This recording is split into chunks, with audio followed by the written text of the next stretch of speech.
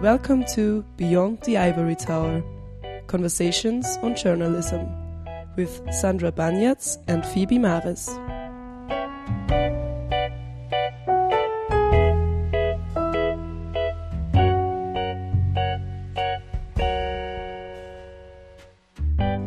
Hi, I'm Sandra. And my name is Phoebe. And you're listening to Beyond the Ivory Tower, Conversations on Journalism, our third podcast in a series where we want to talk about current research in journalism. Today we have a short but interesting perspective from an academic and journalist from Southeast Asia. Yep, Hemadi Mora visited Vienna this past June to give a talk on her research about media literacy and citizen journalism in the Philippines.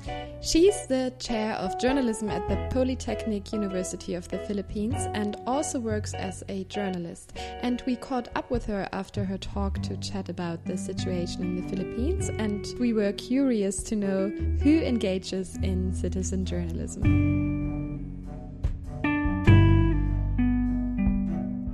Well, in Manila, a lot of students are ordinary students, particularly in college, a few high school, are practicing citizen journalism. Why? Because when technology came to our country, of course, it's the young ones who were able to adapt more speedily than the older ones.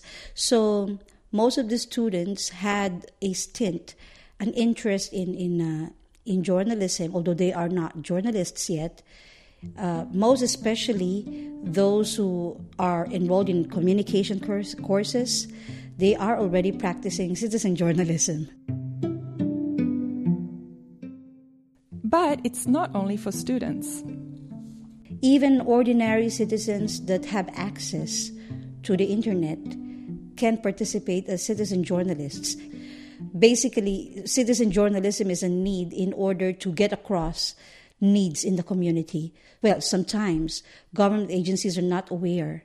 They do not even know that there is a problem because there are remote areas in our countries, far-flung areas that are somewhat unreachable.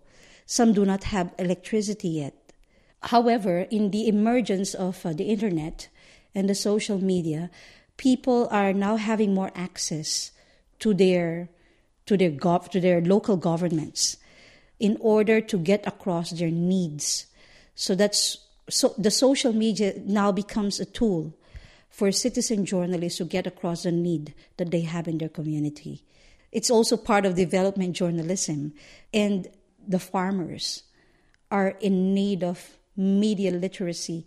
They too can become citizen journalists. Even the farmers are qualified, but they need to be educated as to how to use, how to access, how to evaluate, and how to critically use the social media to achieve whatever development they need. Since the Philippines is an archipelago of land divided by water, many live in remote parts of the country. For these people, internet technology and cell phones are a way to connect to the urban areas. Since everybody has a cell phone, everybody has access to the social media, and loads nowadays in our country are very cheap. Even the poorest of the poor could afford a cell phone now and have access to the internet. So we in the field of journalism believe that this is an opportunity for us to reach out to the unreached ones, and for those who are living in remote areas to communicate to the center, to the cities.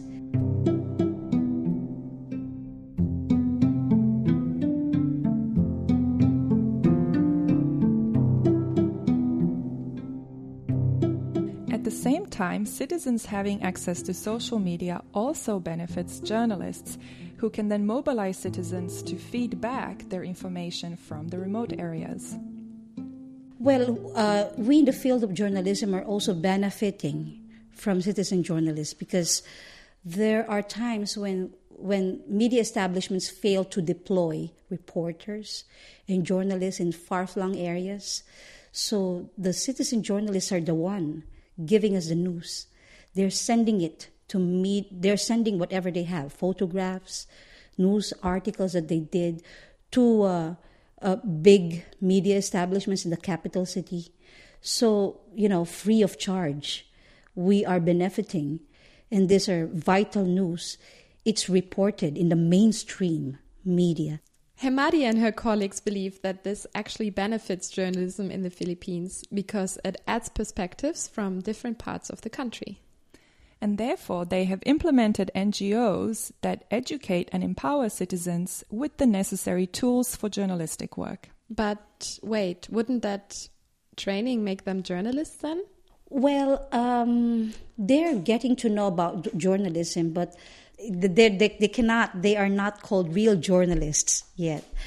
But the mechanics, how to write a news, the right words, the choice of words, how to access the social media, these are actually basic. But if they don't know how to write, at least they should know how to take a photograph.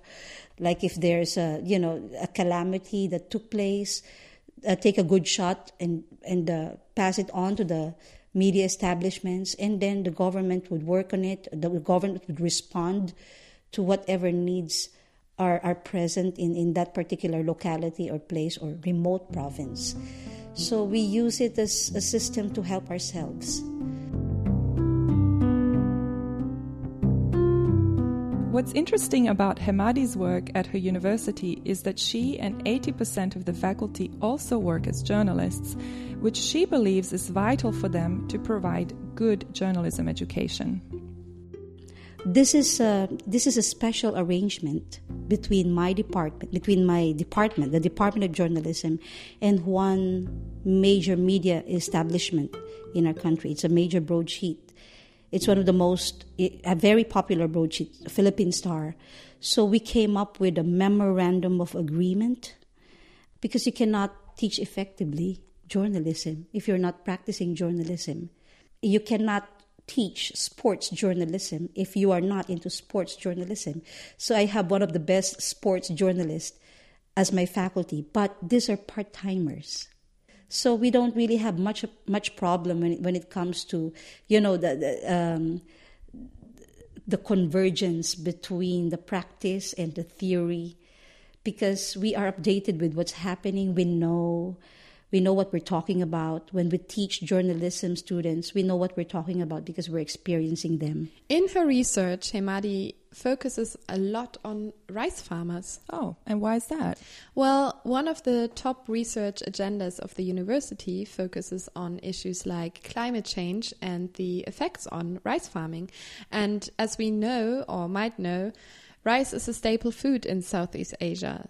But many of the farmers are not educated on climate change and how to combat its effects. And this is where media literacy becomes key. We saw the problems about our farmers, and it still has connections with media literacy problems. Our farmers they do not know how to use technology. They do not know how to use the internet. They're not updated, and the media literacy is low. So in my findings, the findings of my research, it just proves that the farmers, that they're paranoid somehow. One farmer even burned a leaflet, afraid that he wouldn't be a farmer anymore if this technology comes in the tractors and all the stuff in farming. Another is the language barrier, because most of the materials are written in English. And when you put everything in English, they hardly understand anything. So that's why there's the media. That's why there's journalism. We use magazines, newsletters, papers. But it's very hard to reach people who are not willing to be reached out. Those who are paranoid against technology. So we're doing something about it.